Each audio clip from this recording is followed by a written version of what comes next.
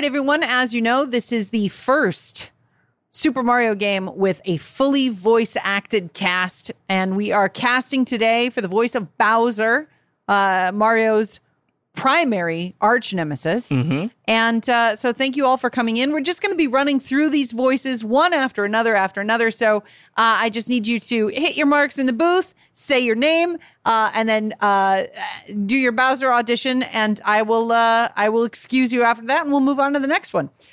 So you first. Yeah, thank you very much. My name is Nick. I'll be reading for the role of Bowser in the Untitled Mario project. Great. And repped it CAA in all areas. Okay, let me go ahead and do this audition. Here we go. Sorry, could you give me the line into this? The Princess Peach. The Princess Peach line is oh no, help me, Mario. Mario's not gonna help you now. Mario he's just an idiot. All right, thank you very much. You will be in touch. Okay, thank you. Okay, up next, you, sir. Hi, yeah, my name is Matt, and I'm reading for the role of Bowser, and I'm repped. I'm repped at CAA in all areas as well. Here we go. Can you give me the line, please? I'm just going to choose a different one off of these sides. Okay, great. Feel free to even have a little fun with it. Help me, Mario. It's me, Princess Peach. Princess Peach isn't gonna help you now. I'm Bowser. You're fucking mine now, Princess Peach. Hey, sorry. Sorry. You came back into the booth. Yeah, I thought that I heard what you're doing. I thought it was really good, and it just kind of like I feel like I should give this another take just to give myself a shot. Okay. Thank you for saying that. Right. It just came to me. Yeah, it was great. This I honestly kind of again to me like I feel like emasculated. That was a great performance. I'll try unorthodox. I don't think you're allowed to just dictate that you get another reading, but go ahead, sir. Oh, okay, great. All right, great. I'm Bowser. Princess Peach is a bitch. I'm Bowser. I'm in love with Mario. All right, thank you so much. I'm glad you came back in. That gives us a clearer understanding of your range. Thank you very much. Yeah. Do you have CAA's number? I'll leave you a business card. We spray salt water on sewage and spin jump into the sky as we play, you play polarizing GameCube beach adventure Super Mario Sunshine this week on Get Played.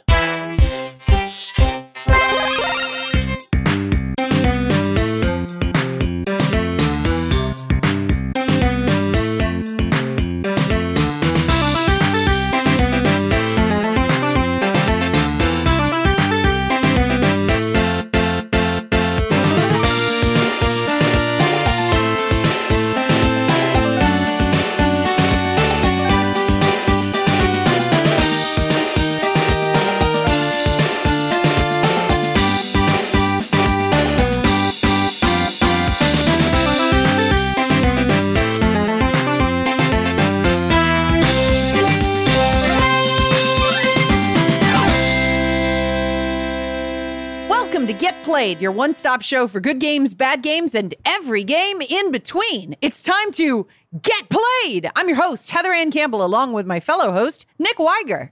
Hey, that's me. I'm Nick Weiger, along with my fellow host, Matt Apodaca. Hello, everyone. Hello, everyone. And welcome back to Get Played. Wow, it's Mario. Mario's here. Oh, no. That's it. No, he left. Oh, he left? Okay. Bye, Mario. You had to go. Bye, Mario. Crazy guy. He left us a present. It's a bunch of gabagool. Yeah, that's very on brand for him. He's a paisan after all. Yeah, I think that was a record. That was a speed run to losing me on the podcast. That was the first thing said after the intro was my off ramp. My emotional and mental off ramp. We learned Heather doesn't like Gabagool very much. She's out. I'm fucking with you, Matt. I'm really happy to be here today. I'm really happy to be on the show. I love the show too. What a hoot this will be. I'm very, very excited to talk about this game that I have a lot of thoughts about. Me too. I have a lot to say. Me too. But before we get to it, we got to do the other thing. Which is either we talk about the news if there's something in the news. Is there? Wait, I don't know anything that's in the news. Extra. What is it? What's happening? Italy's prime minister resigned. That's maybe that's why Mario had to leave. Yeah, he had to go take the throne. Yeah. Take the throne. I don't know of any news. I feel like this is we're really close. Like San Diego Comic-Con is this weekend or was just this weekend as of listening. And so there's usually some kind of game announcement that happens this weekend. I did see that Avatar Frontiers of Pandora is delayed to 2023, maybe 2024. Take all the time they need. Get that game right. Yeah. No. I would rather it be this is my sincere hope for the Avatar game. I don't want it can't be bad. It has to be the greatest video game of all time. Please take as long as you need. I hope it would be funny if there was a 1-2 punch of the sequel to Avatar doing gangbusters business, just like knocking it out of the park, $8 million in box office. Like people are like, or $1 billion. People are like, holy shit, I can't believe this. And then if the game was released like right on the heels of that and it's outsold like Grand Theft Auto Online, outsold like every like microtransaction-y portable, like everybody was talking about Avatar, the game, like the way that there was like a monoculture of Elden Ring for a short while. That would be the best. I'm ready for it. You know, either that or the fucking like I'd much prefer that over the fucking Harry Potter game that's coming. Oh, I have no Harry interest Potter. in that. But give me that Avatar game. Yeah, 100%. I don't need to go to Pottermore or whatever. I read a thing today that the Quidditch Association, which is like a real, like, you know, fake but real sports league where people play Quidditch like on the ground, has changed their name to Quad Balls. They distanced themselves from J.K. Rowling and renamed the sport. Wow. Quad ball. We weren't being bullied enough, so we wanted to make our sport sound even stupider. Yeah. She came up in the office today, like just as being like a piece of shit, and we were talking about how they used to burn her books because like Christians were like, it's magic and it's like the devil and stuff, and like that was like kind of cool. Like she was cooler then, and now it's like really no loss there. Burn the book, whatever. Yeah, that's fine. Well, maybe she's like an extremely shrewd businesswoman, and she's like, okay, all those left-wing kids have already read Harry Potter. Yeah. If I want to expand the book base, what I need to do is wedge a political issue so intensely in between Satanism, the perceived Satanism of Harry Potter, and politically aligning with me as a personal being, so that these ultra right-wing Christian nationalists are now like reading Harry Potter. Like maybe that was her final market to expand into. Yeah, purely to own the libs. Yeah. Like, I got one of them fucking wands, and I'm in Hufflepuff House, huh? Triggered? Just, I guess. Oh, man. Oh, well, that's enough on her. Am I right? Yeah. We don't got to spend time hating on somebody today. We did that last week. Yeah. Guys, no, let's hate on a game. How do you think I'm drinking a brand new non-alcoholic drink today, and I've illegally plugged non-alcoholic drinks on this show before, but I don't know how to say this one. Partake Brewing Peach. Do you say this as gose or gauss?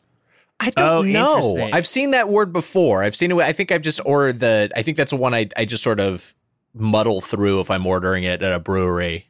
Gose, I always assumed. Gose? Well, or Goes? Maybe it's just Goes. I don't fucking know. It doesn't supplant my my very favorite Athletic Brewing Company fake beers, or my new close to my heart fake Guinnesses. But this peach Gose feels like a college party, a real delicious summer taste. I'm watching a video here about how to pronounce it. It would be funny if it was Ghosts. I just watched this guy. This video is from Number One Beer Fan. And this is the Beer for Dummies author. And he said it's Goza. Goza? Goza. Like Bowza. Goza. Goza. Goza. Goza. Not quite like Bowser. The villain from Ghostbusters. Yeah, Gozer. We have something minorly newsy, which is that, majorly newsy in game terms, because this game's getting raves. But people have been tagging us about Stray, asking us if we're going to talk about Stray. We are going to talk about Stray. We're not going to talk about it this week, but we are going to play it. We're going to get into it next month. So expect a Stray episode at some point in the future, but just not this particular week. We haven't had time to dig into it yet. Yes. Well, shouldn't we tell them how we're gonna be talking about Stray? We're gonna record it. We're gonna have a conversation, record it on microphones. Forget it. Whatever. Matt will mix it, and I thought, when do we announce? Why are we holding? Is there a weird secrecy thing here that I don't understand that we have to edit out of the episode? I don't think we have anything official yet. We can make it official here. Why don't we make can it just official? say it and then figure it out. Here. And then if we don't do it, people will get mad, but it's okay. We'll be doing Stray for next month's We Play, You Play, and we'll be doing that episode for the first time live on Twitch. So look for that. We're going to be doing a live episode. We'll put it out we'll do it live on Twitch, probably on the Thursday before the Monday, and then release it on in our main feed on Monday as normal. So you can consume that content however you see fit. Yes. I can definitely tell that Weiger doesn't read my portion of the emails, because it's not We Play, You Play. It's We Stray, You Stray. I do remember that. I did read that. I just didn't internalize it because I didn't know we were going to be talking about it. I put it in my notes. Yes, We Stray, You Stray. We got, also, if you want to preemptively follow the official Get Played Pod Twitch account, it's twitch.tv/getplayedpod. So you can go there and subscribe and maybe just follow for now. Don't do that. You don't have to subscribe. No. Yeah, I forgot what the words are for Twitch. You could turn your notifications on though if you follow, and then you'll know what's going on when we're doing stuff. Yeah. I guess you can send us money if you really want to. Yeah, only subscribe if you have $1 million and you want to give us $1 million.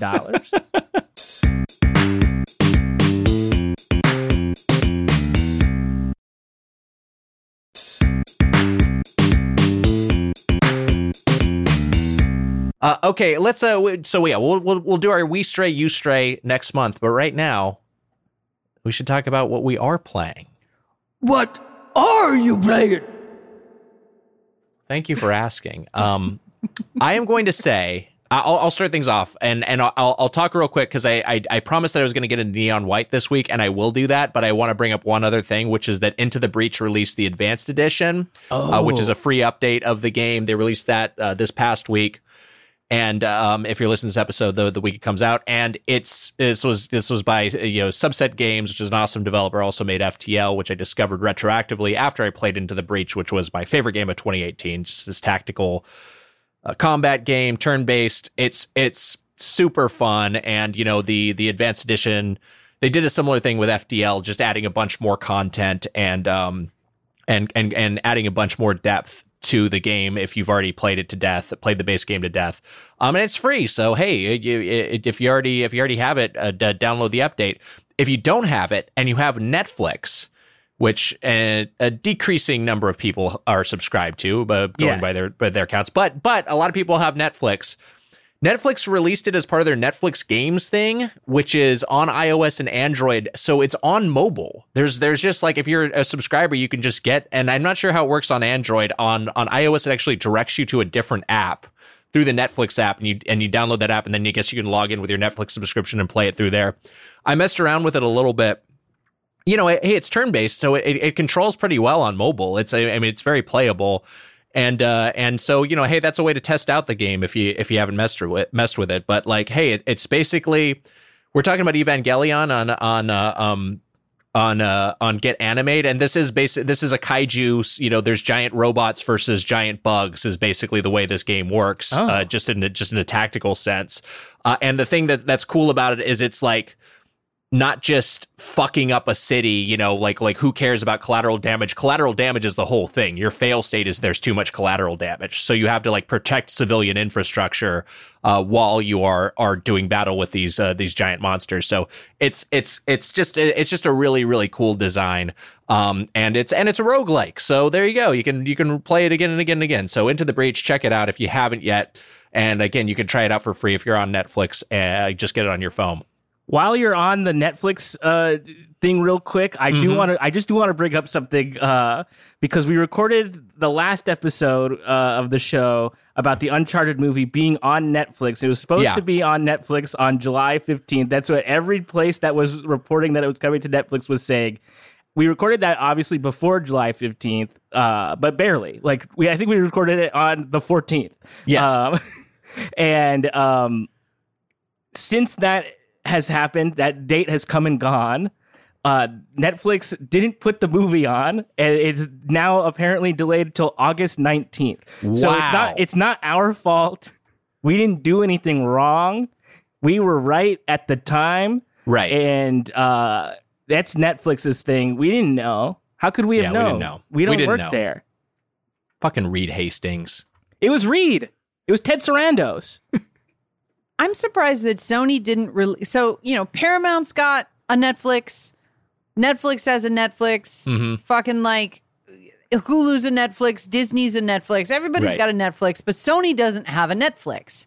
And I'm shocked that they didn't release like a baffling USB key based thing that you plugged into your computer that then like could stream Sony movies, but using a proprietary codec. So it was like, wow, this looks incredible and sounds incredible. You have to cue a movie 2 hours before you watch it. Yeah. Right. Like it's a surprise. You'd be able to watch Venom and Uncharted and any other future Sony releases. Knowing them and the way they do business, they'll call it Morbius Plus. Did Sony make Morbius? Yeah. They did?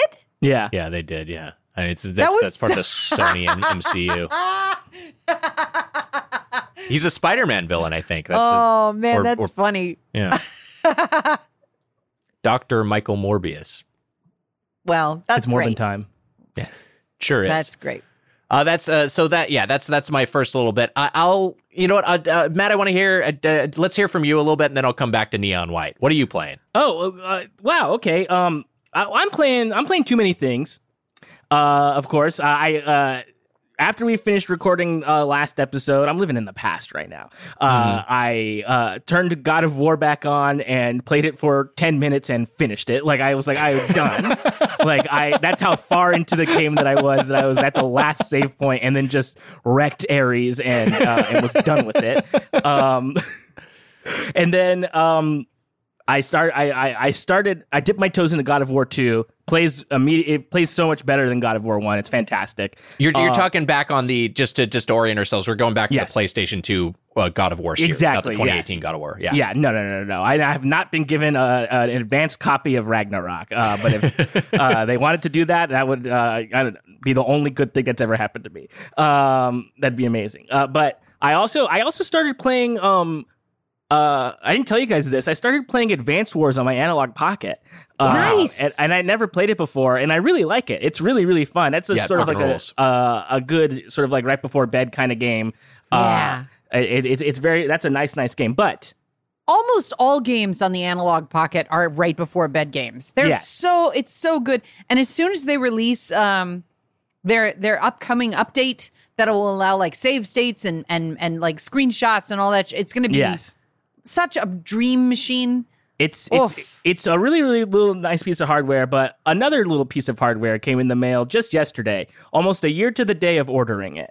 It is my Playdate, and I'm showing it here. Heather knows what it looks like, but I'm showing it on our camera so you can see the crank in action. Wow, Heather's got hers there too, and look at us just cranking.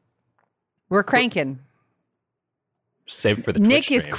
Nick is crankless. Yeah. He's crying because of it too. No, I'm cranking.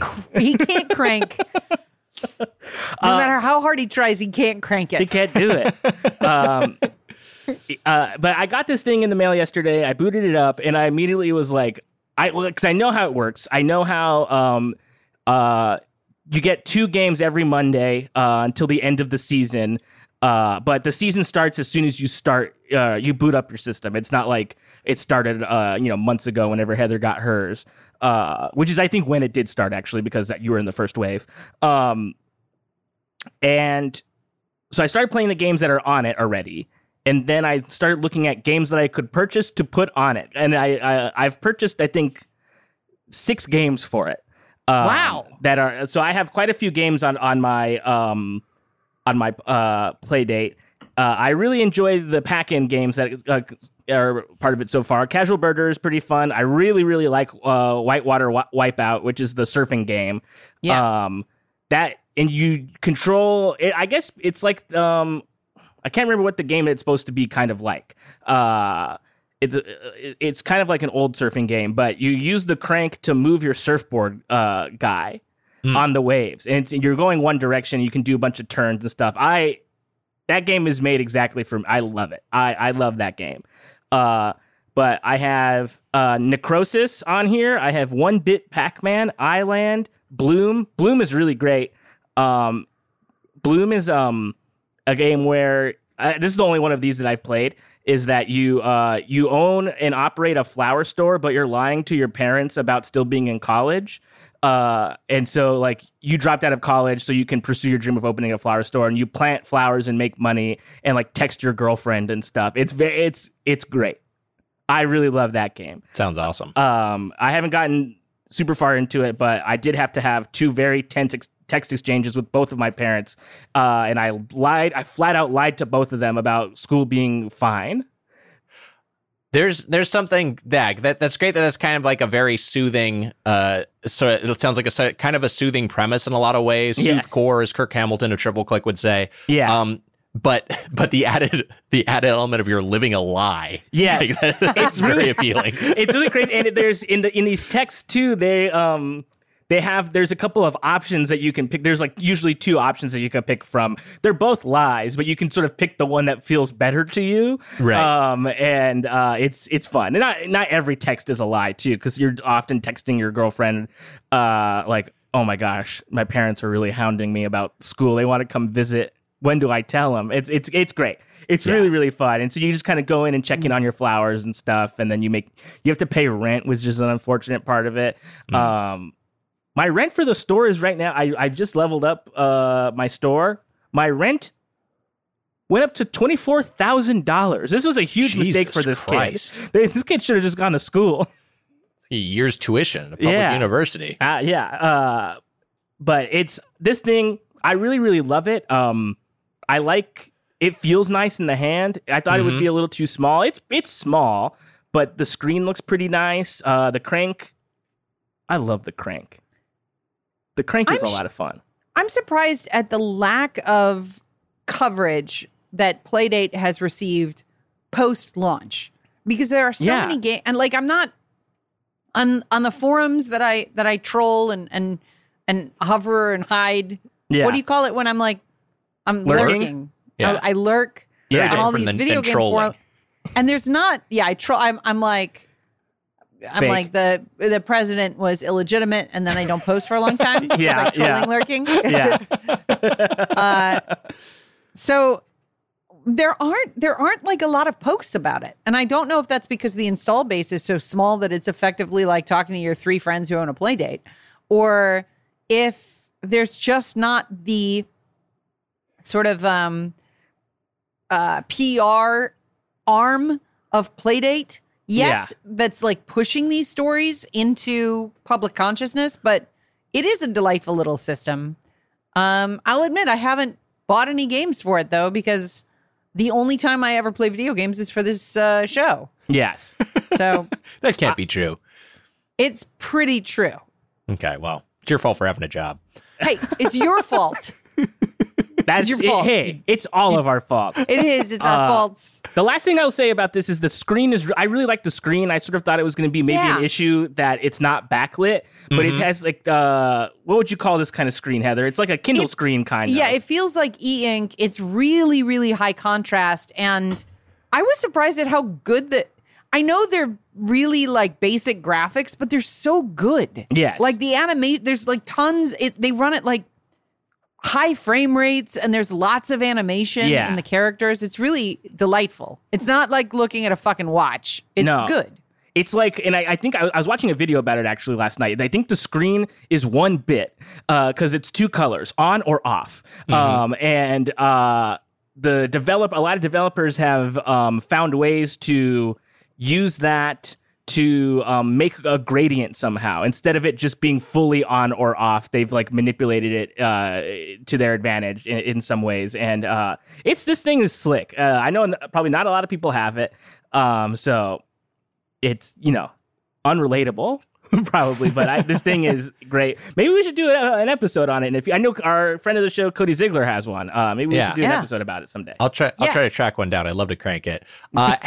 Heather, I wonder to your point, if it has like how easy is it to capture video from it? Because I wonder if it's maybe cumbersome to get, to have Let's Play videos or to stream it. Maybe that could be part of why it has less buzz. I'm sure that there have always been systems that have been very difficult to output to computers, and somebody discovers a workaround, whether that be a dedicated second camera or, there were handheld devices pre-emulation that you could still stream.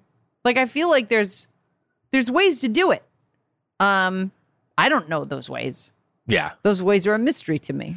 I think you're probably right, but I just wonder if maybe it's one of those things where that one extra hurdle is enough to to maybe slow down the amount of buzz it's getting. I got to get one though. I got to mess around with it. Well, Heather, you have limited time for gaming these days because you are very, very, very busy on all your various projects. But what are you playing? What am I playing? I'm well. I played this week's game. And then I considered playing my own bank account when it was announced that there's a new Square Enix action figure that's Cloud in a dress. Yes. Hell yeah. For $200. His arms move and his neck move. He's an action figure, but he's in a dress like in the game. And he's got interchangeable hands. $200. The sexiest possible action figure that I'm aware of. Even Nick was like, hot as hell. Yeah. Really sexy. I love that part when you just everyone's wearing dresses in the Wall Market section of the remake. It's so fucking great. And he looks gorgeous. Yeah. He looks really great. Beautiful. It's like $1 million bucks. He really cleans up nicely. Yeah. But I did buy a game. I bought 3 games last week. 3 games. One was that I played this week's game on its original hardware and also my Sony PVM in order to talk about the differences between that and the Switch release. So I bought the Switch release of the game. I also bought this game called GSD Gundam G Generation Genesis for Nintendo Switch, which allows you to live 100 years of UC history, 18 scenarios from 100 years of the UC timeline, exclamation point. Choose from any of your favorite titles to indulge in, exclamation point. Inherit the soul and start anew. I know nothing about this game other than I felt like a kid. Like, it was like, oh, wow, Men in Black is a video game? Yeah. Like, I saw Gundam on the box art, and I bought it. It says a deluxe edition that includes all downloadable contents from the past release, and then lists a crazy amount of games. I don't know anything about it, but I'm really looking forward to it because I won't allow myself to play anything else during a We Play, You Play month other than the game that we're playing on the side. So as soon as this podcast ends, I'm going to jam that cartridge into my Switch and play it. The other game that I got was Ikaruga, which is one of my favorites of all time. Played it for fucking Dreamcast. Love it. And I found it for the Switch. Wow. Still sealed. And I picked that up too. I don't know if I'm going to open it, guys. Right. Because this is already extremely rare. Yeah. It was wild to see it, wild to buy it. And now I'm like, is this the first time in my Heather's whole history that I haven't opened a game because I know that having it in my hole is going to be worth something? So, what is there a digital release? I mean, can you just buy it twice? Yeah, I think so. But that's expensive. Sure. Like, I don't know if I want to just stand around like buying a game that I own. But if this thing's going to appreciate, 10,000%, then it already has. Well, then there you go. But when do you pull the trigger on appreciation? Hey, if I knew that, I knew the answer to that. I'll tell you what, wouldn't be podcasting. Nick, you wanted to talk about one other thing. You said yes. But before I talk about that, let's talk to Matt and Heather. What was the other thing? The other thing is Neon White, which I talked about right. last week. I was going to talk. I finished it last week, and I was going to talk about the Cuphead DLC.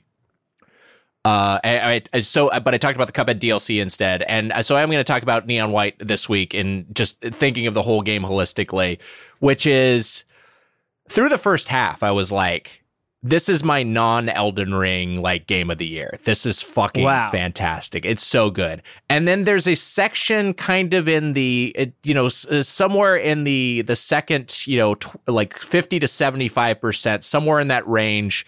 Pacing wise, it just felt it felt a little sluggish to me.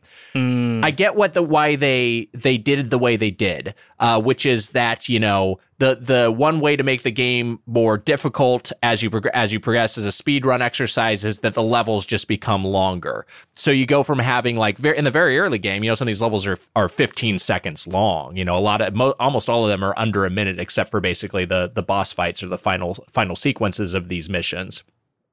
Once you start to get towards the back end of the game and you have all the abilities unlocked, so you're not really getting new stuff, and then you just start having longer missions that are, more like 2 minutes. I'm thinking about the approximate amount of time to get a silver medal or whatever. It's they're a little longer. They're more like 90 seconds, under 20 seconds, which is just a little bit less.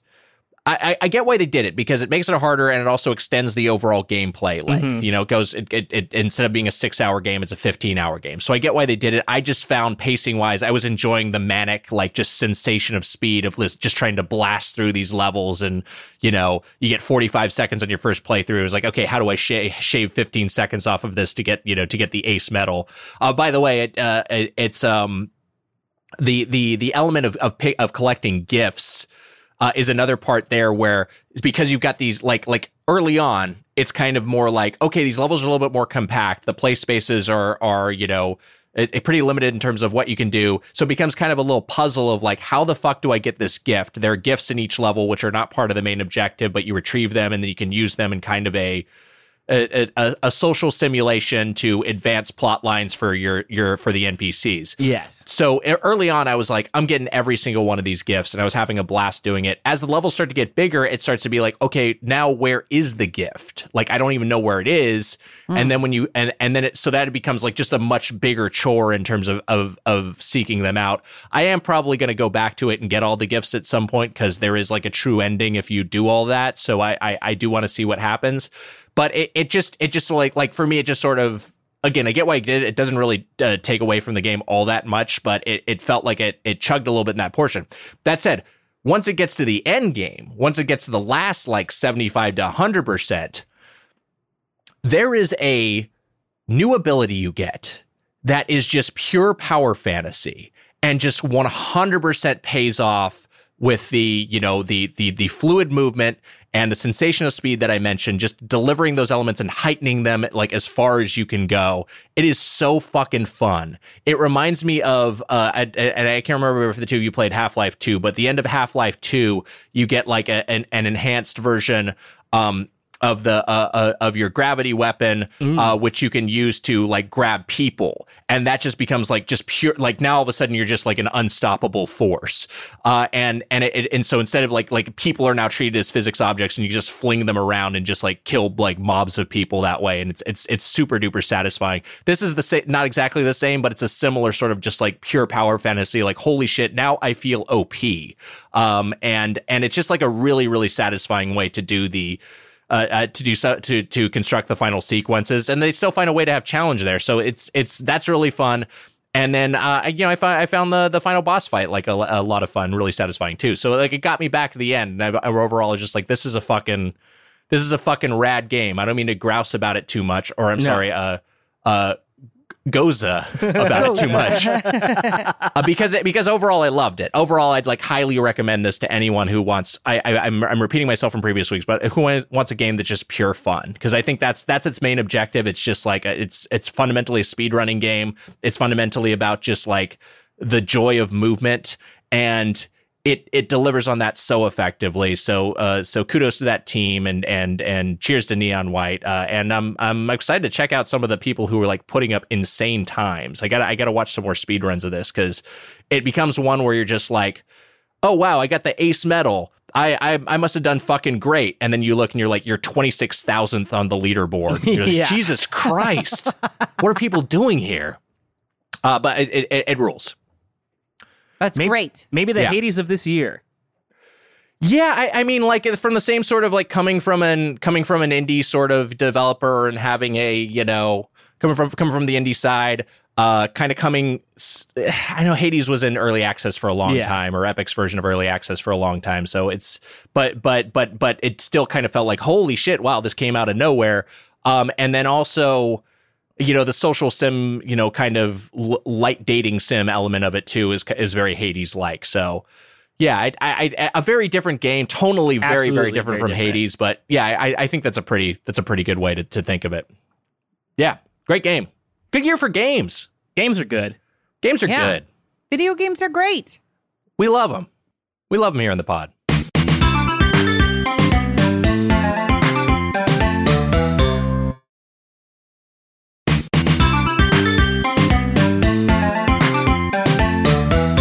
Lots of good games coming out. Lots of good games have come out in the past, including 20 years ago, summer of 2002. That's right, it's time for our We Play, You Play of Super Mario Sunshine, which we are discussing in part because of its 20th anniversary. Also feels like there's been something of a resurgence in terms of people being like a lot of Super Mario Sunshine defenders, I feel like, have reemerged. It was the first Mario game released for the Nintendo GameCube, the first game released, period, under Satoru Iwata, R.I.P., one of the greats. Lead director Yoshiaki Koizumi, and 5.5 million, believe it was his first game as lead director, and 5.5 million copies sold on GameCube, though internally they still felt it was something of a underperformance. This is a game I played back when it were released because it was a new Mario game, and I was excited to play it on my GameCube. Heather, how about you? I played a demo of this. So this game came out when I lived in Amsterdam, and I was so fucking broke that buying a video game was like a once every 6 months event for me. And I played a demo of this at the Amsterdam video game company, or a video game store, which was actually a toy store with a huge video game section. And I was like, nope, I'm not spending my once every 6 months video game money on Super Mario Sunshine. This is not for me. How about you, Matt? This game came out when you were literally 10, right? I think I was a little older. I was, at this point, I was 11 years old. Okay. Wow, you're a big boy. I was 11 years old, but I remember when it came out because I was on a family trip in New York City. I was in New York. City. I was in New Get York a rope. City. These commercials were violent. Yeah. I remember one of them. They were like the tagline was "Get a rope," and then one of them, I think probably some of the ad agency was like, "Hey, this is so You can't we're do talking that. we're talking about killing a man," and then so they added a thing after that salsa card that was like the guy like tied up. And it was just like, oh, they got a rope to tie a guy up. It's like, but come on. And they stole his salsa. That's what. Yeah. But I remember it coming out because I was at like a relative's house, and I don't know if this person was my cousin. You know how like you just have a cousin that you like you don't know how they're related actually? Kind of. No. No, I know what you mean because I had my certainly when I was younger. Yeah. My parents had family friends and like their kids I kind of thought of as cousins, even though there weren't, you know. I so just I get remember what you're saying. being at like relatives of like my grandparents and being like, who the fuck are these people? Like, who are they? How are they related? Who? How? We've never heard of them. Right. But I remember being there, and this relative was playing Super Mario Sunshine and never gave me a turn. And so I never got to play it. It was, it was, but I remember that was a weird trip because it was the summer of 2002. So it was a very different time in New York City. Yeah, right? Yeah, very weird. It was so I played this game back in the day, and I remember because it came out 2 days before my birthday in North America. So I was just like so fucking pumped. I was like, this is my little happy birthday to me. I'm gonna get Super Mario Sunshine. I'm gonna play the shit out of the new Mario game. And you know, think of it from the perspective of this is the game that comes after as far as mainline Marios.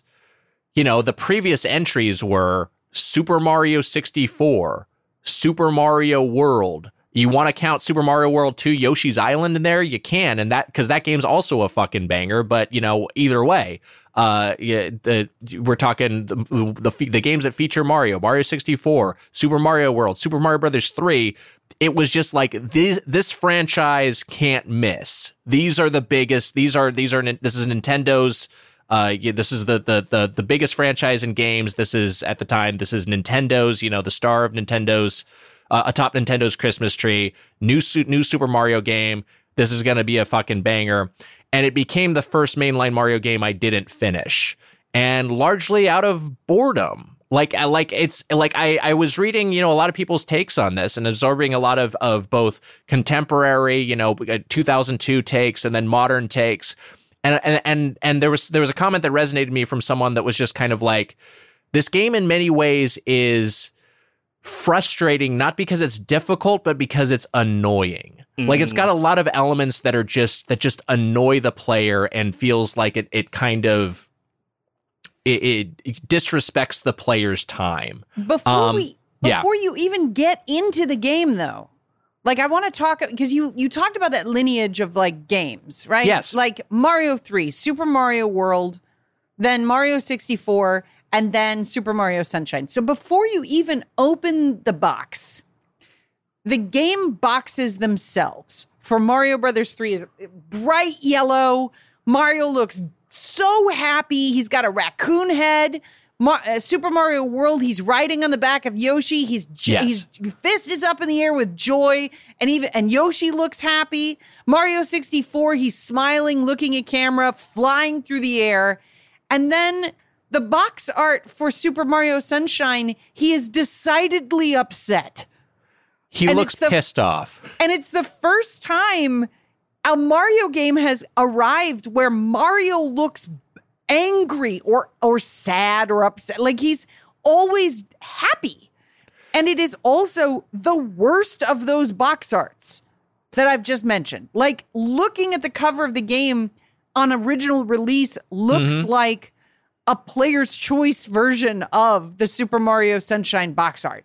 It's very cluttered, too many elements. Yeah, he looks pissed off. He looks like he's got the Mr. Potato Head angry eyes. And yeah, it's also like because it's got like, you know, he's in front of a shine sprite. He's got the FLUDD on. that there's just a lot of stuff going on where you're just like, what is this exactly? It's just very busy. Whereas those other box arts you described are really clean. Yeah.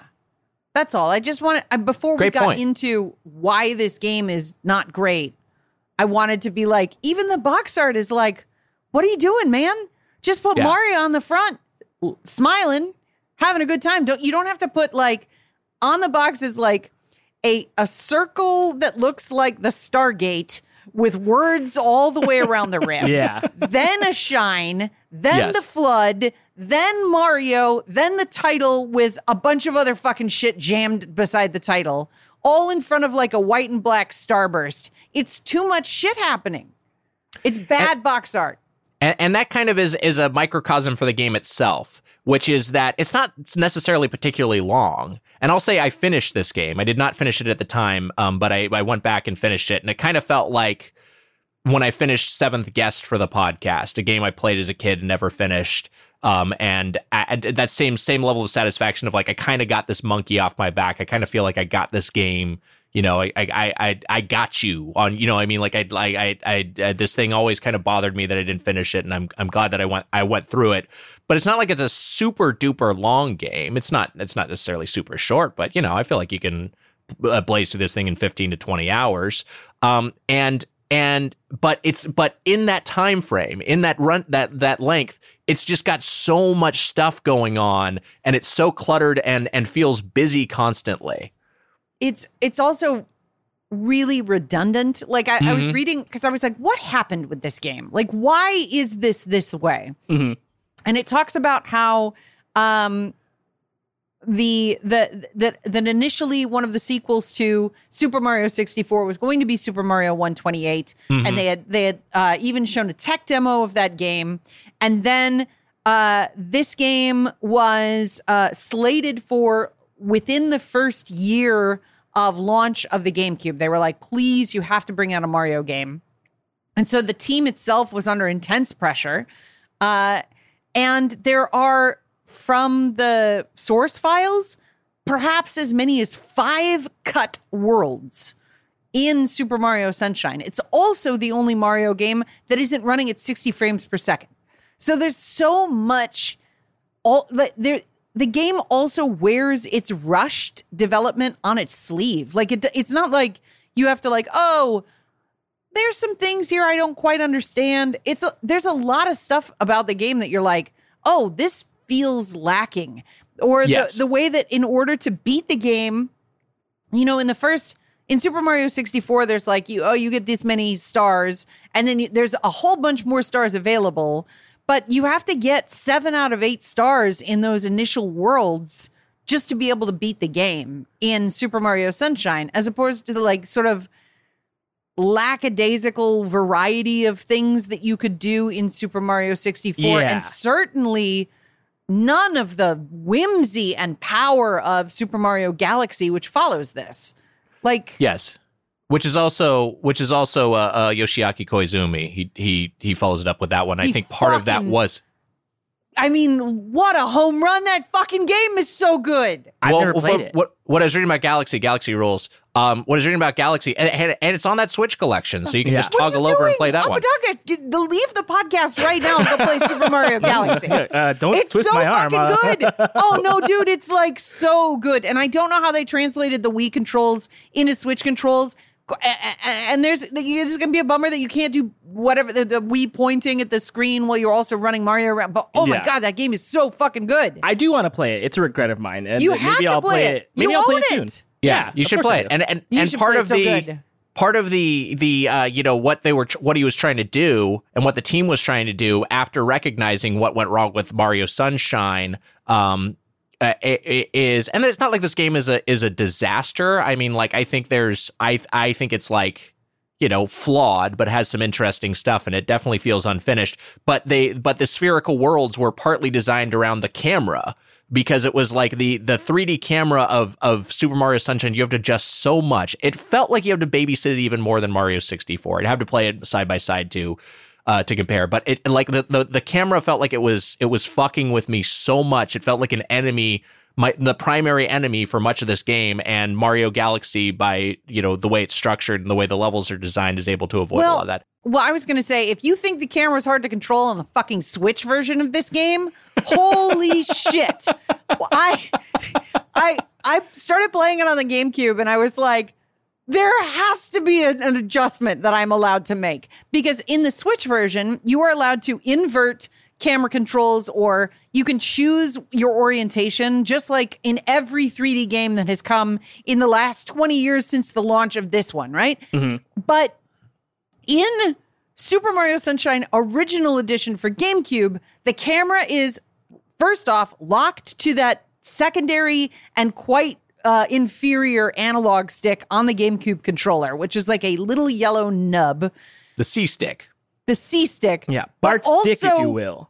Also, it is locked. Fucking God, what? I'll never unsee that now. Yeah, a little yellow nub. It's also locked to, for me, inverted controls, which also the FLUDD itself is locked to. You cannot, if you press up in the Switch version, the nozzle goes up. And if you press down, the nozzle goes down. Not so on the original. If you press up, the nozzle goes down. So it has it has airplane controls for the FLUDD, which doesn't make any fucking sense. Because airplane controls are about it's about the control of the thing in space. But for the FLUDD, it's a trigger. If you're holding a gun, you don't lower your arm to point the gun up. Right. Right? I guess you're right. We all pulled out our guns to see. But beyond that change between the Switch version and the GameCube version, the other change that's made in the control of the games is that this game was designed around the GameCube controller. And the first time the director held that controller, he pressed the trigger on the control. I don't know if you guys remember this. Here, let me grab mine. I remember this, but Heather's grabbing her GameCube controller to demonstrate. So, I thought about trotting out my GameCube for this, and I just was it's just one extra step. I know I'm going to play it more on my Switch. Heather brought her GameCube controller over. So on the GameCube controller, your analog triggers on the back of the Switch controller have two settings. You have your loose setting and then a click. I always like the click. Very satisfying. Yeah. And that is the difference between moving with the FLUDD or locking in place with the FLUDD. It is really, really dependent on that trigger's mechanism. And in the Switch version, they've relegated those two actions to two different buttons. Yes. Which also changes the difficulty, because there are segments where you're running and gunning, and then you would pull the trigger harder in order to lock in place and target. So I think that's to the detriment of the Switch release, but everything else about being able to change the way that you input control for the FLUDD and flying and camera movement is a great improvement. So if you think the Switch release sucks, go back and try the GameCube one. It's rough. It is Mario, because the thing for me is Mario's controls feel looser than 64. I mean, 64, they have the thing I prefer over 64 is just the 64 is turning radius is so it's just so much more cumbersome to turn around. Whereas here it's a little bit more fluid, but his I felt like I couldn't, there was no basically amount of analog stick I could move. I had to move it the tiniest bit to get him to walk. And is that the case on the GameCube? Can you pretty easily walk with that analog stick? Well, if you ever saw me play a Mario game, you'd be like, Heather's never walked in this game. The first thing I do is, what is the fastest I can move Mario? Mm-hmm. So in Mario 64, I'm constantly long jumping and jump diving, right? And removing the long jump really bums me out. Really bums me out for Super Mario Sunshine. But all I'm doing in this game is jump diving as fast as I can so I can get from place to place to place There's nothing more annoying to me in a platformer when I have to move slow. And the thing that startled me was how slow he feels. Like, I felt like the movement, like the wall hopping and stuff was great. But like you jump up in the air and you're using that the hover function of FLUDD, and I'm like, oh God, this is tedious. Well, that's where he starts to have like he has a very like the turning radius with FLUDD when you're midair. It's like, you know, if you want to try it, because what's fun about a double jump oftentimes is you can change direction. Obviously, you're defying physics. Here, it's a little bit more.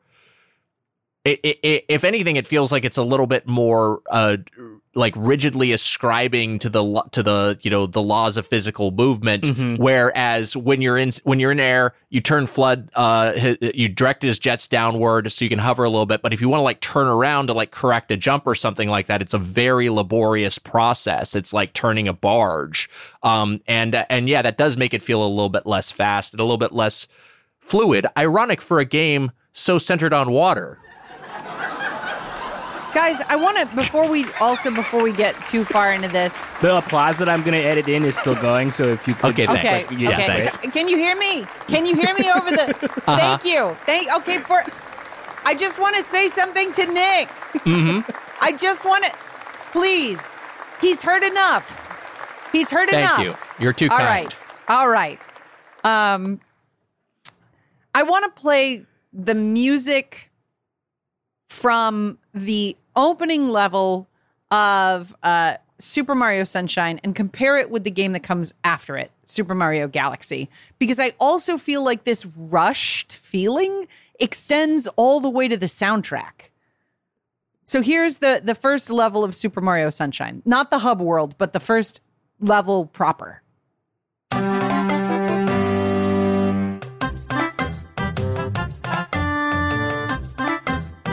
It's fine, but it also sounds sparse.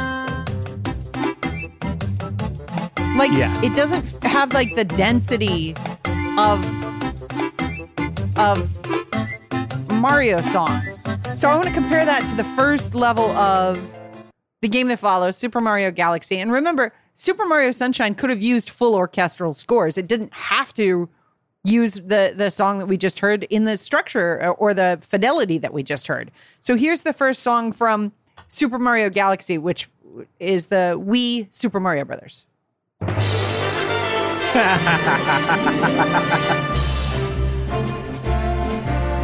Yeah, I mean, this is one of the greatest Mario tracks of all time. You still have that same like Koji Kondo structure to the song, but you're like, oh fuck, here we fucking go. Yes. This is great. I'm fucking Mario again. Well, yes, I do like the score for Mario Sunshine, and to me, it like I get what you're saying about it being kind of feeling kind of sparse, but also that feels like kind of like a creative choice in terms of giving it this sort of vacation-y feel, this sort of vaguely sort of tropical island, you know, pastiche that they're going for. I don't necessarily love the that first track. From that level. What the fuck is that level called? I don't know, but you're there 8 times. You're there a lot. So yeah, you're spending a lot of time. Hear it a lot. Fighting PD Piranha multiple times, so you're spending a lot. But I do like the Hub World theme, which is the Delfino Plaza theme. Let's hear a little bit of this.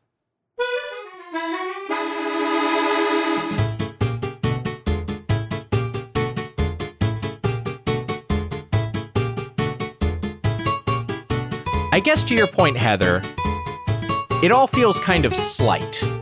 Yeah, and that's kind of like the game itself of like it's like kind of like half in, half out. Whether or not that is attributed to the score being rushed, it does kind of have like lack the heft that you would maybe expect from a mainline Mario game. Go on. I like the melody of that song. Yeah, me too. Like that's one of the more and that's another song you hear a ton because you're in that hub world a ton. Yes. So I mean, I like that melody. It feels like a classic Mario melody. It's got some it's got some elements of the score that I really like. I want to return to a couple of things. One, we talked about the was this game rushed or not. I think there's a lot of circumstantial evidence that it was. Nintendo is famously opaque, particularly Nintendo of Japan. But I did find this. This is from Miyamoto, and this was from a press conference for a Nintendo of Japan press conference about the game. And so here's a little transcript of it. I'll read a little bit of this. To tell you the truth, Super Mario Sunshine was developed on Nintendo's new R&D system, which integrates a 3D engine with other engines. When we were creating the development system, we were unable to concentrate upon Super Mario Sunshine. So this is coming out like basically immediately in the release. So it already kind of sounds like damage control. If we add the development period for this engine to the overall development time, the development of Super Mario Sunshine took a relatively long time. However, after we started actually making the game, it took about 1.5 years to complete Super Mario Sunshine. It wasn't very long. And I think that, like, you know, the rule of thumb with development is it kind of takes usually twice that length to make a decent game. Usually about 3 years of development is needed to make something from the ground up. And this is like a whole new entry of Mario on new hardware. So, you know, it's not like they were making... it's not like they made a direct sequel to Super Mario Galaxy. It's not like they were making Super Mario Galaxy 2 and they were sort of like, okay, we already know what we're doing here. Let's just make some more levels. It was like we're making a whole new game from the ground up with a new engine. And as such, it all feels kind of half-baked. The other thing I wanted to touch on it, and you talked about this early, Heather, and I think it's a really, really important point and a really big deal in terms of why this game overall feels less fun and more like a chore and more just generally annoying. So yeah, there's 120 shine sprites. You need 49 to unlock the final level. In Super Mario 64, like you mentioned, you needed 70, but there wasn't a minimum from any individual level. So that meant, like, if you're running around the castle and you find a star, like, you're just like, hey, I got a star. This adds to my total. I can unlock the new world. And I can get enough to get there. In this game, because you have to get 7 from each of the worlds, so there's 7 missions and, you know, there's 7 big levels and 7 individual, you know, shine sprites within that. The 7th mission of each of those, the 7th shine sprite always comes from catching Shadow Mario. It feels a lot more linear. And also, once you get into it, you're like, well, unless you're going to be a completionist, unless you're going for 120, there's really no point at all for trying to find the hub world sprites or trying to collect all the blue coins to get the blue coin sprites, or all 100 coins in a level to get those sprites. They're just purely superfluous, because all you need to do is get through those first 7 on each of those 7 levels to get to Corona Mansion, or Corona Mountain rather, which is the final encounter. Corona? Oh no. Oh. Yeah, boy. It was it's a different time. It was a beach setting. It was a Corona, like you're gonna chug a Brewdog. That's what they meant. Nice. I don't chug every beer that I drink, Nick. I don't know about you, but I kind of sip mine. You grab a Gauza and you just want to chug that bad boy straight to the liver. So yeah, I think that's a big part of it. And, you know, for a game that should kind of have this sort of a relaxing feel to it, it just becomes like an exercise in tedium of like, okay, just one step at a time. I'll knock out these 7 missions on each of these levels. And some of them are, if this one kind of sucks, I still got to do it. I can't go dick around in some other level or go try to explore the hub world and find some other shine to try and, so I don't have to deal with this, in the same way that if you didn't want to play around with Tall Mountain in Super Mario 64, you could just ignore that level. You still have to do it. So that's kind of a bummer. To me, it also kind of feels like a chore, because you were arrested at the beginning of the game and you're doing community service. Nothing is fun about that. There's the trial of Mario. That's how it begins. There's nothing fun about that. Like, if we're gonna like sort of unpack the logic of Mario or whatever, it's not fun that his betrothed is kidnapped so often, and he has to defeat an evil for that. But he has to go to court. Like this is a nightmare. And it's also like to that point of, like, you were saying earlier about how in Mario 64, it doesn't care where you get the fucking stars. This game is like, no. You must do 7, and you must get 7. Yes. Just hearing Heather earlier say that they were going to put 5 more of these things, I would have fucking snapped my game in half and chucked my GameCube in the fucking street if they would have put all those in there. That's too much. What if those 5, though, allowed you to do like a greater variety, like you could pick and choose? That's That's fine. my guess of what was going to happen, yeah. They could have taken the number down a little bit. They didn't have to make it 50. They could have made it, 49 and to get the final one or whatever. But I guess, is 20 fun? I don't know. Like, I don't know what the right number is. They must have sat around for hours and hours deciding on a number. There's a 2001 interview on that was translated by Nintendo.com and has been rehosted by GameCubicle.com. I think that might be what I was reading from. Oh, really? Yeah. Well, then I'm sorry. No, go for it. No, go for it. Did you cite that? Did you say it out loud? No, I didn't say what the site was. Well, so there you go. So they talk about the development process on this and how initially when the director holds the trigger, he's like, "Oh, it feels like a water pistol, like when I've got a water gun when I'm a kid."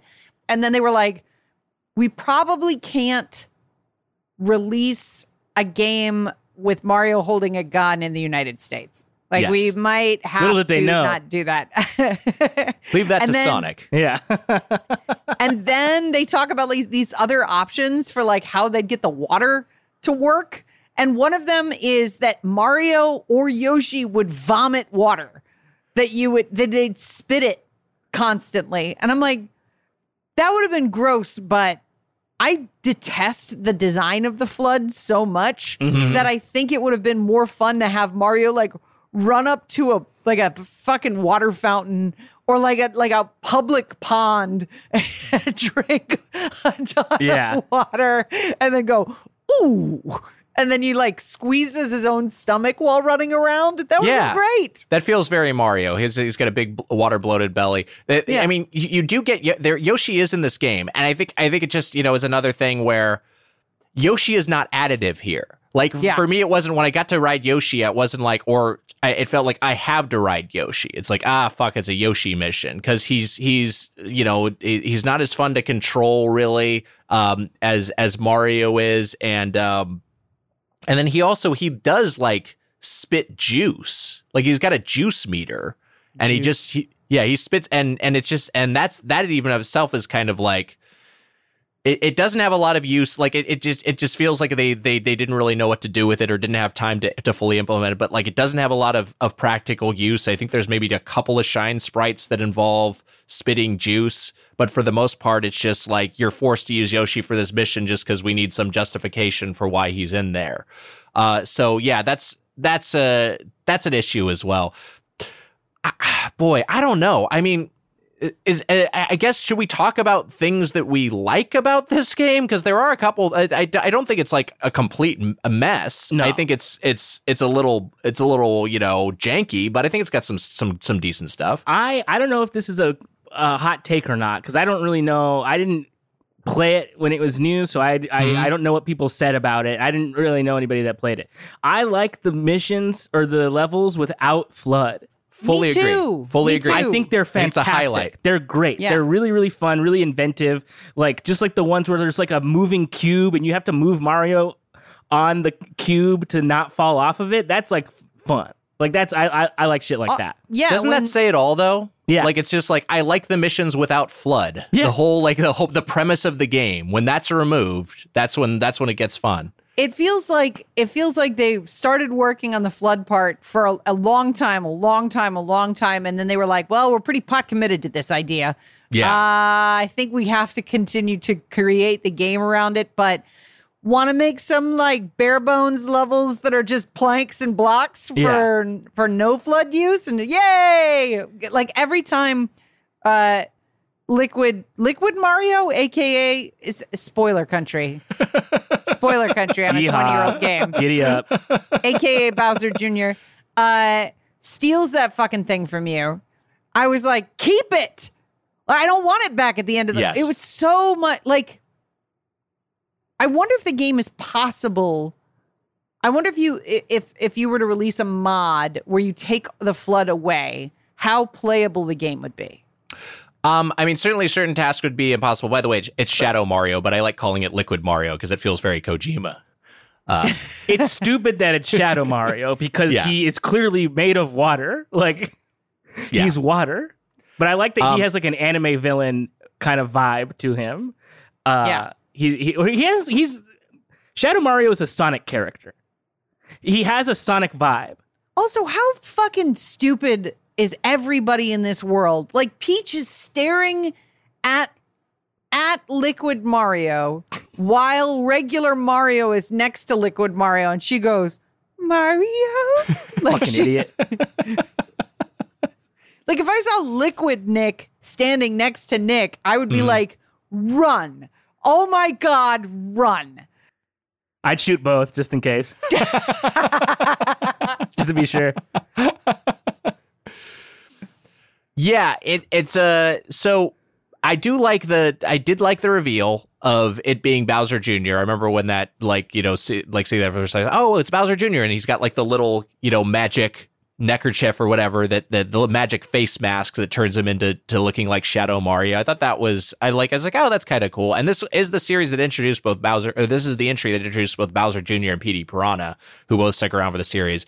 Though I fucking hate the Petey Piranha fights. I don't like fight Petey Piranha so many times. Terrible, fucking sucks. I like kind of filling his mouth up with water. That's kind of funny. But I don't like doing it. Yeah. But yeah, actually, but you just fight him so many times. I know it's a staple of Mario games to have like the repetitive boss fights that are kind of, not necessarily super hard, but here they just happen too frequently. Which might speak to sort of padding its length because they ran out of development time. But yes, the pure platforming levels, to return to that, they are so fun. They are, even when you're battling the camera, like I did not feel the sense of frustration that I did in the main levels, and it's very satisfying to finish those because you have to do them all in one go. There's no checkpoints. They're very generous with the 1-ups in these levels. Yes. I would, it seemed like by and large, like they kind of, it's like they're almost there in terms of eliminating lives altogether, which ultimately, games do later that decade. But, there's usually like you get past the first obstacle and there's a 1-up just sitting in the open. And there's usually another one you can find later in the level. So you can just have a net increase, even if you're in lives, even if you're failing repeatedly. And it's super satisfying to knock these out. And some of them are decently difficult. Yeah, I loved getting through all of those. I thought they were a lot of fun. And I think that's definitely the highlight of the game. And I think when people think fondly back on this, that's oftentimes what they remember. I think people fondly look back on this because they're just at the like, I feel like the window of nostalgia is exactly 20 years, 15 to 20 years. Like, that's your window, right? Mm-hmm. So, like, if you're starting to think fondly of the prequels or fondly of Super Mario Sunshine, it's like, well, all of those things are happening in the same window of time. And enough time has passed that you're like, oh, man, I was younger when I did this. Sure. And it's really hard to enjoy almost any aspect of this Mario game. I do like the control. I think it controls well. And I wish he moved faster. Oh man, there's another mod I'd like to drop onto this game is like fast Mario mode. But yeah, I just I guess, okay, we started this whole chunk of dialogue with what's something we liked about it. I just ragged on it again. So I like that the levels are dense, right? They're sort of the main levels are like sort of stacked on top of each other with like there's like, oh, this tightrope is going to be used in a later Shine acquisition. Yeah. But I can use that tightrope to leap over a significant portion of this level to get to a thing, right? And that sort of like level density was really rewarding for somebody who just wants to get from point A to point B as fast as possible. Like I found that there was a lot, like I was expecting often invisible walls and there weren't any. Like there was a time early in the game when it's like the second time you fight Petey Piranha, right? And there is like a section of the island that is carved out to be a level, and then like clearly a part of the level that's carved out to just be like background, and you can fucking jump over that background. Like you can like triple jump off of like some platforms, jump over that background, and skip a huge part of traversing to Petey Piranha. And I was like, that's great. Thank you for not punishing me for trying that. That also, like the guy you race a few times, El Plantissimo, and that guy, like that's the same sort of thing. Like you can completely shortcut huge sections of the course and finish it in like, you know, a third of the amount of allotted time, and that's super duper satisfying. Contra, like the blooper surfing, which is just so like I was just like, man, this is. It's like the El Plantissimo is like, oh, this is cool, and you kind of have some, you know, you have some flexibility in terms of how you want to solve this, versus like the blooper surfing, which is a similar sort of thing. It's just like you're racing against a time, not a guy, and so it's a little bit more abstract in terms of like just trying to hit a target time, and it's just like you're a lot more limited. You're just sort of steering through a linear course. I guess even that compares unfavorably versus like the penguin race in Super Mario 64. I mean, like, I guess that's a more general thing, is that every time there was like so often I was comparing in my head, you know, levels or you know, or missions or just concepts, comparing them to to how they were executed in Super Mario 64, and usually just preferring the Super Mario 64 version. Yeah, what I talked about in the movement, Heather, and what I meant in terms of like you can't really, it's a pain in the ass to try to walk. You have to move it. It's such like a small amount in order to get Mario to walk, and since you can't crawl, that really limits it. There are situations where you have to position Mario, it feels like almost pixel perfect, on either a moving platform, to not fall off, or you know, there's like a weird mission where you have a bunch of the NPCs who throw you, and they throw you directly over the back of their head. So you have to position yourself like perfectly in order for them to throw you onto the next platform and not into the unending abyss. And like, that is just like, man, this is such a fucking pain in the ass. And I was watching like a YouTube walkthrough of it, and the comments were all just like, how the fuck are you supposed to do this? Like, it was just like people similarly frustrated. And yeah, that's, I don't know. It's a bummer. I just want to say that if you've played this game along with us this month and you're like, man, this sucks, this is frustrating, that's why we changed format. Yeah. Because we used to do this stuff to ourselves every week, and this is a good game. This is Mario. This is a pretty fucking good game. No, this is like a good game. I think if this game was called like, you know, if this wasn't a mainline Mario, I think if this was like a Dreamcast game that was called like, you know, Walter's Soaky Soak Adventure, then there would be like a lot of people who are like, oh man, they should make another Walter's Soaky Soak. That game ruled, you know. It's because it's a Mario and it's got this lineage and it's such a deviation from the formula that succeeded so well. Still one of the best 3D platformers ever, is the one that basically invented the genre, Super Mario 64, because it's the immediate successor to that. It pales in comparison. And I think that's why they course corrected so strongly with Mario Galaxy. And not only that, they're just like, hey, you know what? Mario Galaxy worked? Fuck it. Let's make another one. Let's just make Mario Galaxy 2, because why not? Oh, it's so Which I've never played, by the way. I've only played Mario Galaxy 1. It's so good. Both Mario Galaxies are like, they're sublime. They are excellent. Please name something the band did. I'm queued you up. They're sublime. The games are sublime. Is that the one where Luigi smokes 2 joints in the morning and smokes 2 joints at night? There you go, Matt. Thank you, Matt. I think we should talk about the voice acting in this game. I have a clip, yeah. And I think we should talk about how they tried it here and then never did it again. Yeah, I'm glad they didn't force it after this. I actually have a clip from the ending, and Great. You know, the finale, which I played through, and is very half baked. It feels very slight. There's just like basically 3 platforming sequences you get through, and then you do a boss fight, and the boss fight was like, I finished it on the second. Once I knew what I was supposed to do, I finished it on the second try without really taking any damage. It was just like it's just so easy. And that does it. And then in the aftermath, and both the cutscenes before that and in the aftermath are the two times in a mainline Mario game when Bowser speaks. Let's hear a little bit of dialogue from the ending. This is between Bowser Jr. and Bowser. Junior, I've got something difficult to tell you about Princess Peach. I know, she's not really my mama. Someday, when I'm bigger,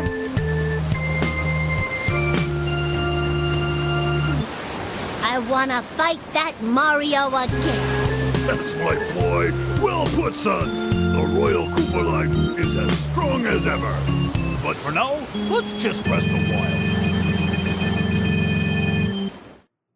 It sounds like an actor dubbing over a Power Ranger monster. Yeah. It's like it's such a weird, like Hotel Mario level bit of voice acting. The you guys listening at home didn't see this. Every second of that shocked me. That was insane. Yes, Yeah, Bowser pretty Jr. rough. has been tricked into thinking that it's his mom that they're rescuing. It's also got like this, like when you would watch old tech demos of like Silicon graphics machines, there'd be like a strange movement to the camera that was unnaturally smooth and just sort of like would push very slowly on things or move very slowly. And there was like a uncanny quality to everything. It feels like this was rendered in one of those machines. Like it is, it's just like, it feels wrong for a Mario game. It's so weird. I'm glad they undid it. I'm glad they were just like, you know what, we'll have Bowser talking roars from now on. Yeah. I don't need to hear Bowser Jr. making threats about his future. Here's one more positive thing I'll say. I do applaud Nintendo for taking big swings with its big franchises in the GameCube era. Because this is kind of a debacle. Maybe if it had more development time, it ends up being, a little bit more complete.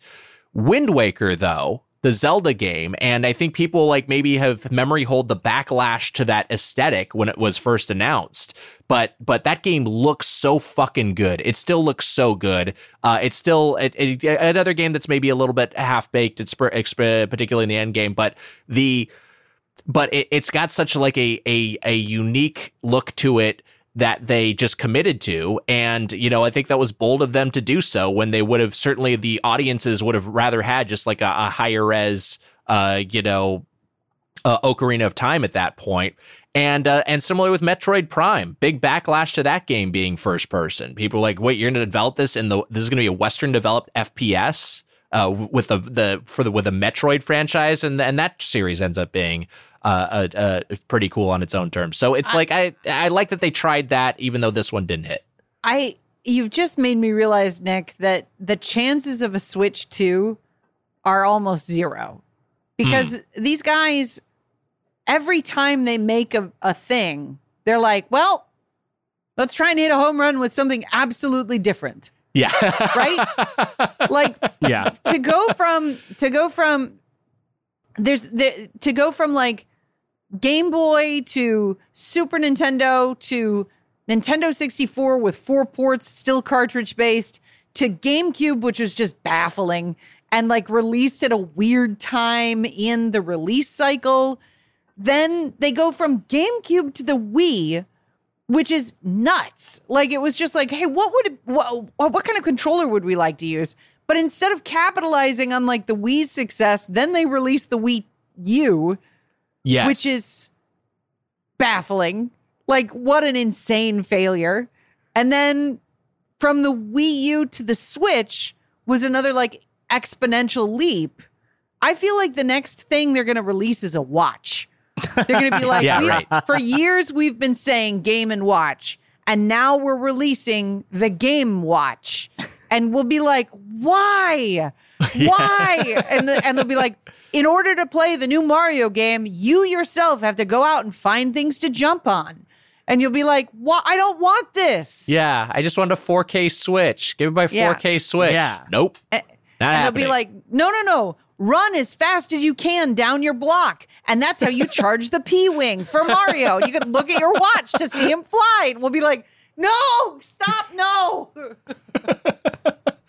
The also you touched on the Game Boy, but the other thing in there is what they did with their handhelds was also the DS was nuts. And then the DS was a huge swing, nuts. and then the 3DS was like the DS was a huge hit, and they were like, let's make it 3D. It's like why did you do that? And even that's kind of cool, but it's just like so fucking weird. I think they would be like, I don't know, like, they're like, we just did it. A fascinating game to revisit, and I don't know if I hate it, but I think it's good, but I don't know what I feel about it exactly. I think I maybe dislike it a little bit, but I respect it. I think it is.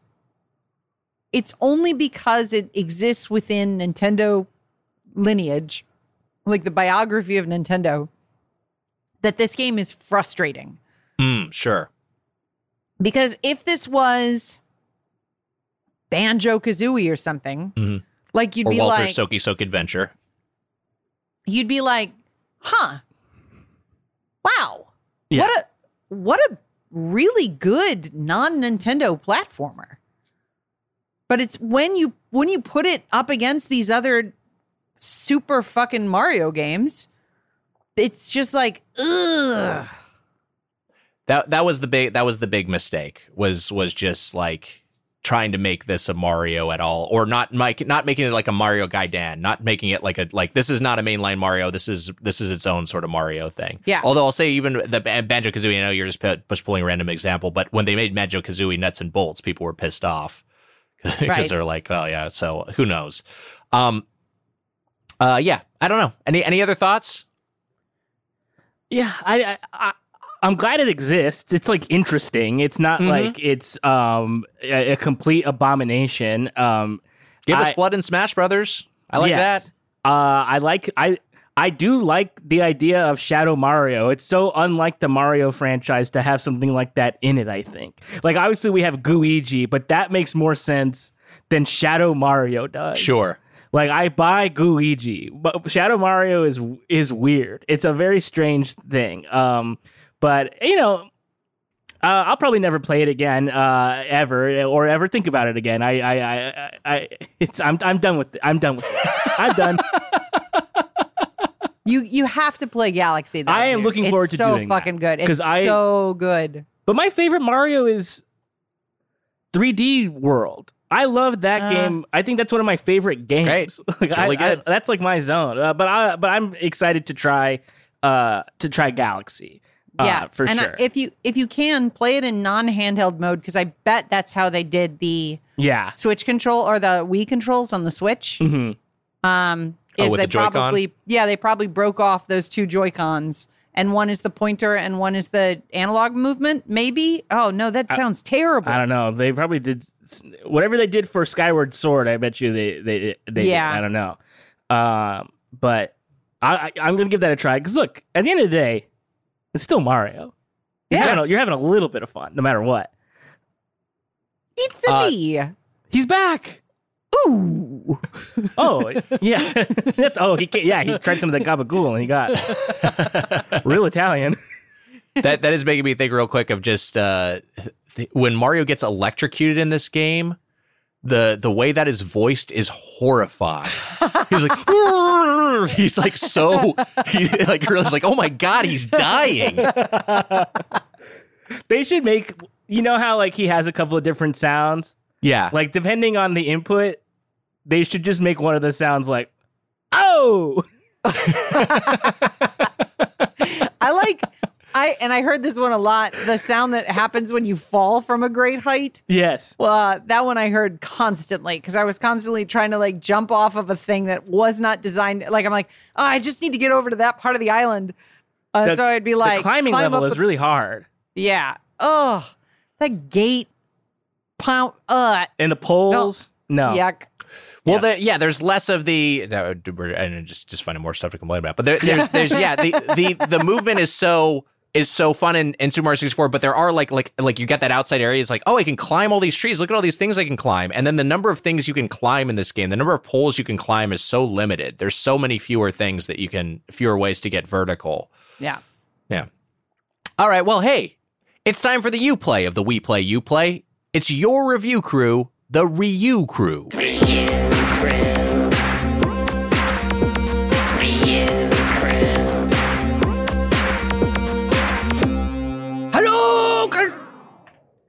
All right, this first one here is from @Fizz versus the World on Twitter, and they write, a solid evolution of Super Mario 64's core mechanics with impressive water effects that still dazzle on modern consoles. I believe that a lot of the blowback comes from its underwhelming final boss and the tedious process of unlocking it. Yeah, I mean, I don't think that's a wild take. I think that's if someone's like, hey, I really like the core gameplay here, and just the way it's structured kind of, limits it. Like I fully sympathize with that take. And the water effects do still look good. Yeah. When that's another positive. They look great, and when you're mopping stuff up, that's very satisfying. Just cleaning stuff is very soothing. I wish it was just that. I also liked the ocean look. Like the look of the water in 100%. the ocean is gorgeous too. I 100% agree. That's something that I remember being struck by when I was a kid when I saw it. I was like, oh, so you can just go in that water, huh? He's like in that water. Because if I was playing Crash when I was a kid, you can't go in the water if you're Crash. Right. Right. Seeing a character in the water, I was like, no shit, they can do that. That's interesting. Thanks for writing that in. This next one is from @Jesse and Clark on Twitter, and they write, video games are crucially multimedia experiences. In Sunshine, the sound, the visuals, everything is so perfectly sunshiny and summery and fun. The sound of pressing pause is fun. It's fun to splash around in the water. A complete, fully realized experience. Oh, man. I really do. Yeah.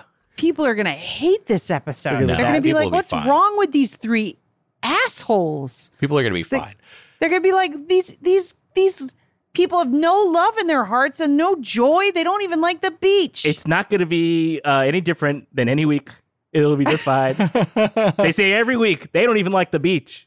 I do like the beach. I'm from Southern California, like Matt. Yes. And I love the beach, and I do like the beachy setting. I think that's a highlight of the game for me. I really like that about Final Fantasy X. Maybe part of the reason why that's maybe my favorite Final Fantasy, which is another hot take that people don't get on board with. But that's my opinion. I really like Scarif in Rogue One. Give me that beach planet. Why not? I love a beach. I love a beach in fantasy and sci-fi, and I like it here. Let's play another soundtrack. Let's play another track from the soundtrack, because I think that might get the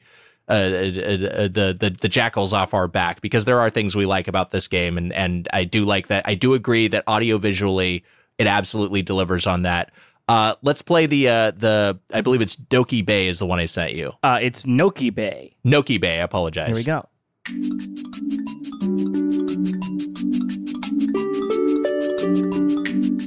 Maybe my favorite level overall. It's a These missions are fucking really good good track. too. Yeah.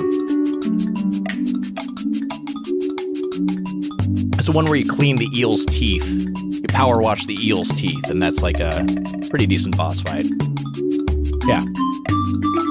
I do like cleaning up the guys around town. Cleaning up is fun, yeah.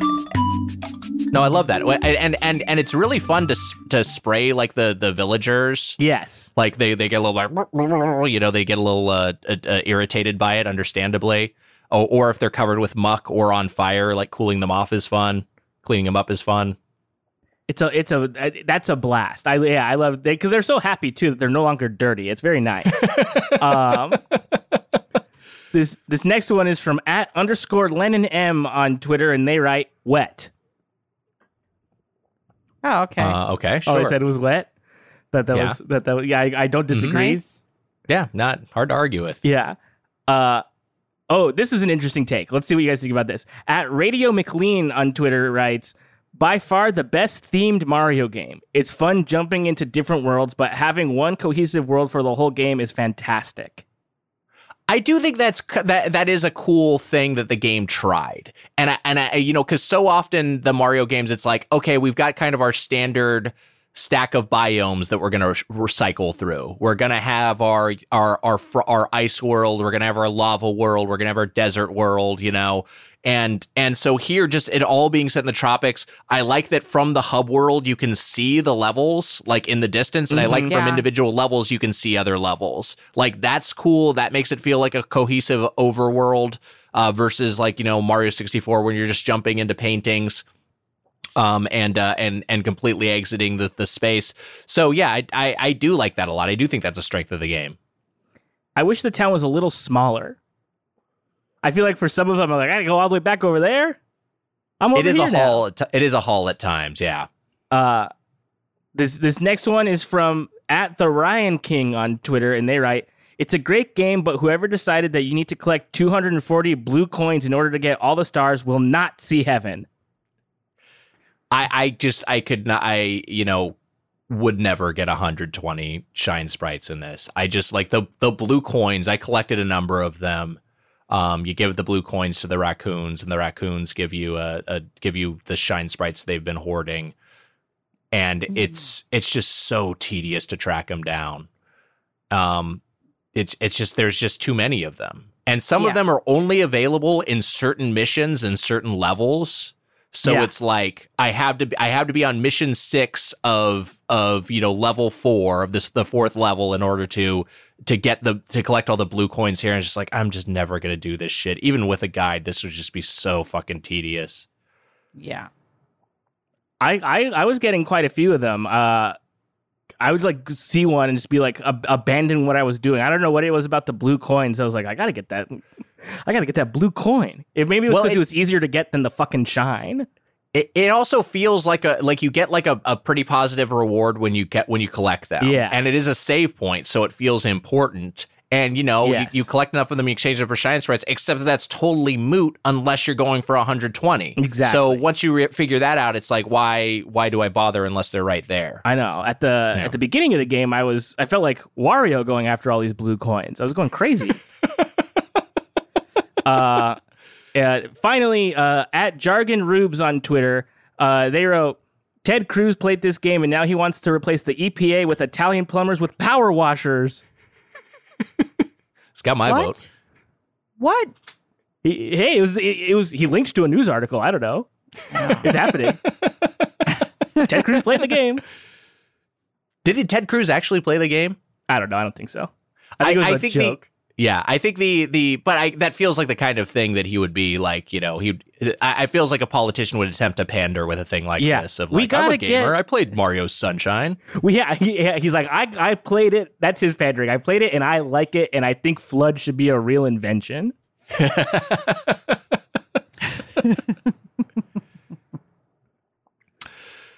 I think this was a fun one to play. Yeah. Like, I think it was a fun one to play and fun one to revisit, fun one to discuss. I'm glad we did this episode, even though this game was something of a chore at times. And on a personal note, I'm really glad I powered through to the end because I wasn't sure I was going to, and I'm glad I made myself do it. It's not the last thing on your bucket list, though, is it?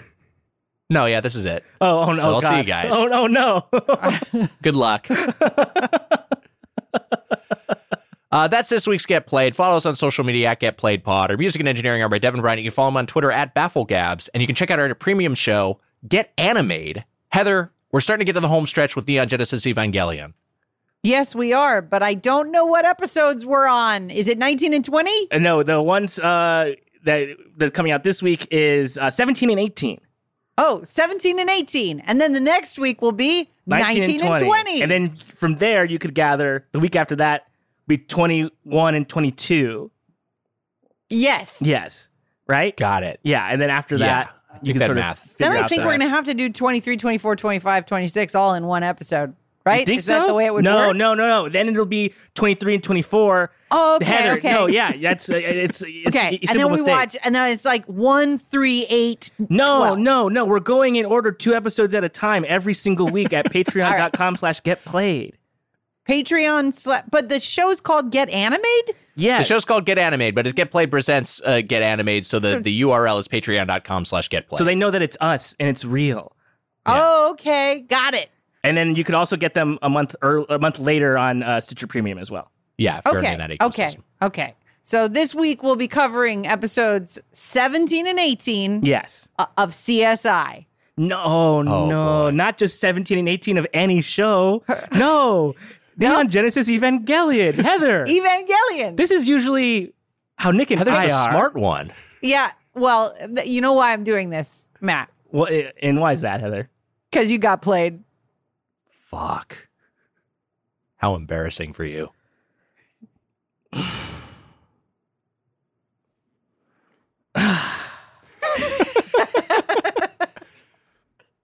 So this is what it feels like, huh? Yeah, that's what it feels like. Good luck.